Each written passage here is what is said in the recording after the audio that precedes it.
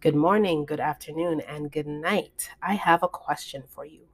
What is one way to show your expertise, share your messages, improve visibility and exposure for your brand, and communicate your brand values? Through your content, of course. As you embark on your journey to develop a content marketing strategy, you'll have a lot of questions about what content to create and how much and when to share your content. And as I did my own research, I found some helpful insights that might help, and I've compiled them into a simple 6 step process. Before I move forward, there is a summarized video on my YouTube channel at Sandra Gabriel, but please do keep listening to this broadcast because I have some details to share in each step. So here we go. The first step is planning.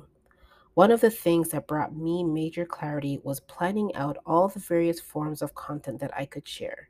You might be thinking, I don't have any content to share, but I assure you, once you start digging, a world of content will open up to you.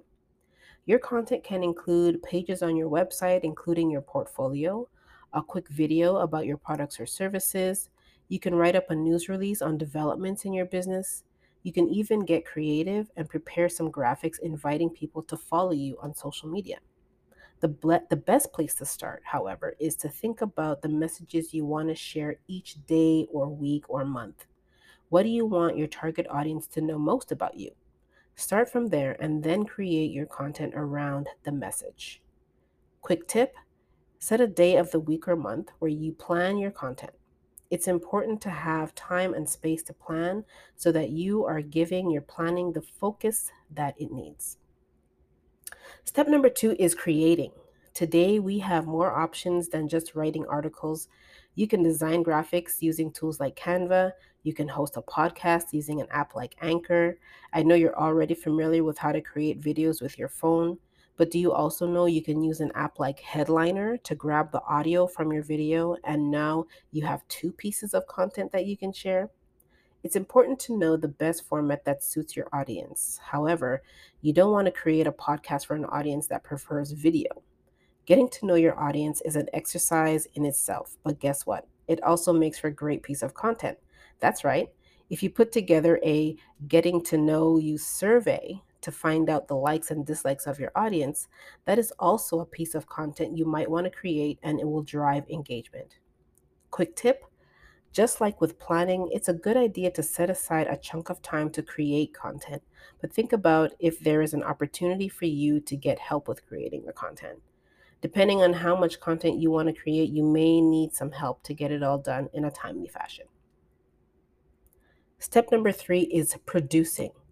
Before you ask, the answer is no. Production is not the same as creation. Creation is shooting or filming the video, for example, and production is editing the video with all its cuts, intros, outros, text, and animations. In most cases, creation and production are two completely different things that require their own chunks of time. This is definitely an area that you might want to outsource to save yourself some time. Find some great editors and proofreaders for your articles or video editors for your YouTube content, and possibly someone who can design some great graphics. Make sure you have your content written with detailed instructions so that it can be easily understood by whoever you're outsourcing your production to. The truth is, you don't want to get caught up in the trial and error of production. What you think will take an hour could take 4 or 6 hours or all day, and that could disrupt the time you have for your other content. Two of my favorite places to get the help I need is myownva.com and fiverr.com. Quick tip: during the production phase, you might want to think of one or two other ways to slice a particular piece of content. For example, I might start with sharing the opening paragraph of an article on day one. Then on day three, I share a quote or a juicy nugget of info from that same article to bring more attention to it during the week. Just like with cats, there's more than one way to skin a piece of content. Step number four is scheduling. Now that you have your excellently created and professionally produced content, it's time to put it on a schedule. If you took my advice and created the Getting to Know You survey to get to know your audience better, then you probably have an idea of the best day in the week to share your content. If not, trial and error works fine too. Whether you are sharing your content through your website or social media, there is likely some statistical insights that will show you your audience's behavior, including the day and time of the week they are most likely to see your content. Not to worry, I didn't forget about sharing some resources to help you with your scheduling. My absolute favorite, I have to admit, is Sprout Social. If you have the budget, I highly recommend using them, not just to schedule content, but also to monitor and engage on your networks. And you can also run a number of reports to evaluate what's working and what's not. The best runner up is a platform that I currently use called later.com. It's pretty simple to use on any level. You can invite team members if you want help with scheduling, tracking, and monitoring content, and you'll even have access to a publishing calendar, which is perfect for helping you with planning your content. Quick tip: both Sprout Social and Later.com have an auto schedule feature that will add your content to a queue and share it at the best possible time. After you have auto scheduled for a couple of weeks, you can check the metrics for the days and times that work best for your content. Step 5 is distribution. This step might sound similar to scheduling, but it's not. Scheduling is a form of distribution to your owned platforms like your website and social media.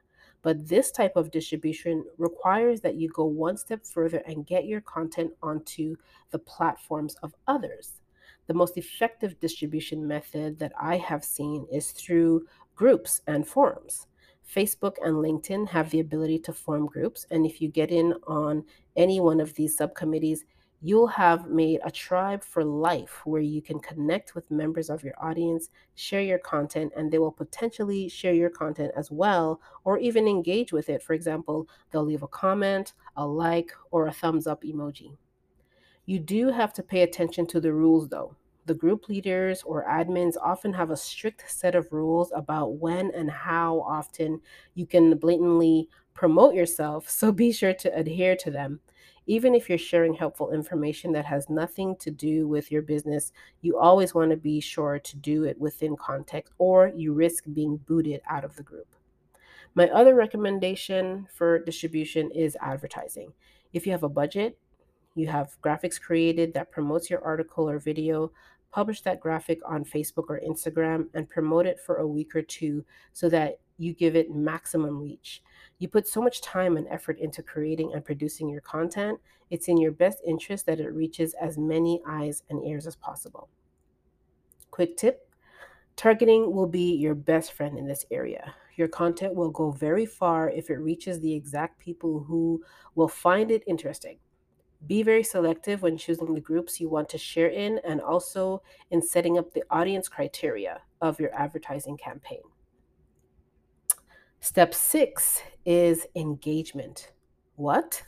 Did you think the content marketing was all about you?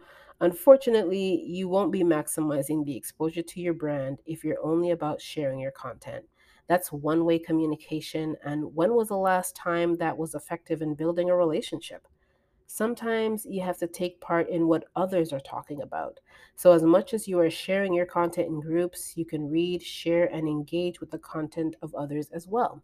Leave them comments that let them know you read their article, you understand, and you have a strong opinion for or against it. This is how communities are built, and it's also how you position your name and your brand among those communities that matter the most to you.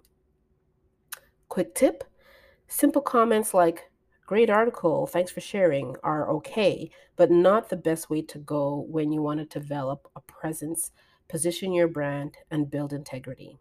Go deep and take the opportunity to really share your thoughts. And by the way, that thought is yet another piece of content. Grab a screenshot of it and schedule it on your later.com. At the end of the day, there's content all around us. Even for personal brands, there is so much we interact with within one day. It's almost impossible to not find something that you can share that is engaging and relevant to your audience. The key word there is relevant. Not everybody cares about what you're eating at that restaurant, but most will care if that restaurant is having a special on all you can eat wings, if you catch my drift. Once you've completed these steps, just rinse and repeat, but remember to always aim to add value, educate, entertain, or inspire. These are the pillars of great content that will bring you content marketing success.